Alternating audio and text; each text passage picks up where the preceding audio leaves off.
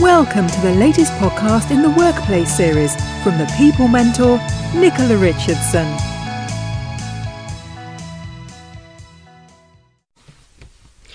Hello, are you sitting comfortably? Welcome to my series of podcasts that will help you to navigate some of the issues you might come up against when you're a business owner and employer.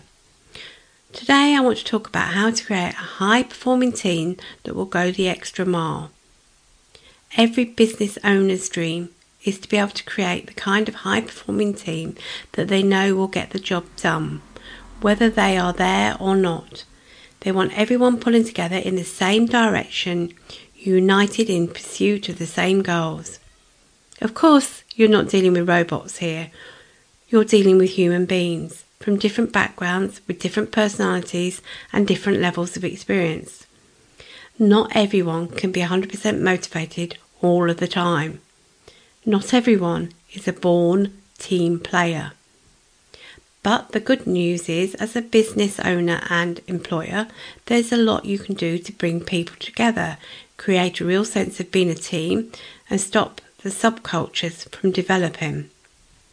The most important thing you can do is work on building relationships with your team members, take an interest in them as a person, not just as an employee.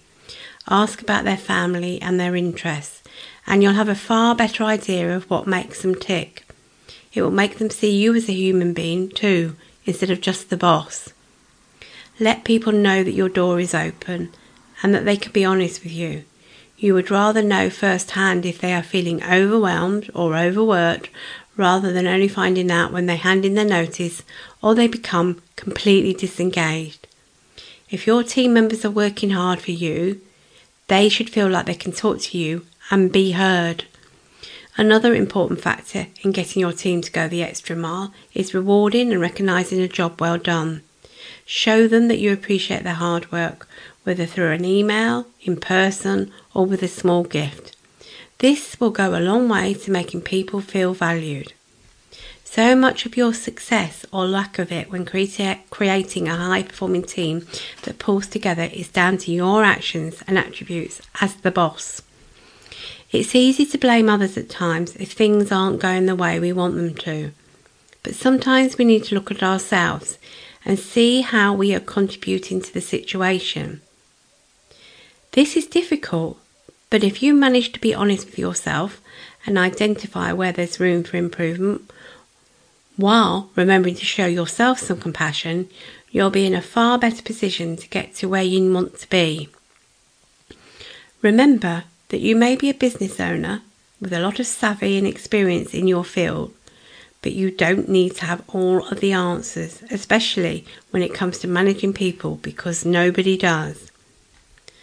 So where could there potentially be room for improvement? Could you work on improving your emotional intelligence and resilience so that you can keep a cool head even during stressful times? It's far more reassuring for a team to work with a manager who doesn't lose their head in the face of the slightest challenge, and it makes for a far better working environment too. Do you always make the right choices and avoid cutting corners? This sets a good example for your team, and generally people like to work for honest people. Speaking of honesty, how open are you with your team? Do you share news or information with them, even when it's not so good?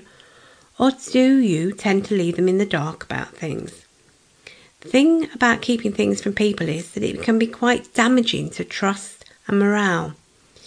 If people think there's something they don't know, they'll start speculating and spreading rumours, and they'll lose trust in you. As well as being open with people, it's important to give them some autonomy. Your team will never be able to prove to you how well they can perform if you keep micromanaging and getting in their way. Learn how to delegate and trust them to get the job done, and the payoff for you will be less stress and actually being able to take some time off. Be a mentor, not a micromanager. Being a mentor to your employees is a far easier path to creating a high-performing team than being a bully. Making demands on people might ensure compliance, but it's not an incentive for people to go the extra mile. Mentoring them to develop and succeed is a much better strategy. Well, that's it for today. Hope that helped. This is the People Mentor signing off. Thank you for listening.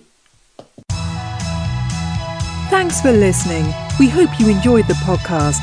If you need any help or advice, please contact Nicola on nicolarichardsson@thepeoplementor.co.uk. The People Mentor, driving your business forward.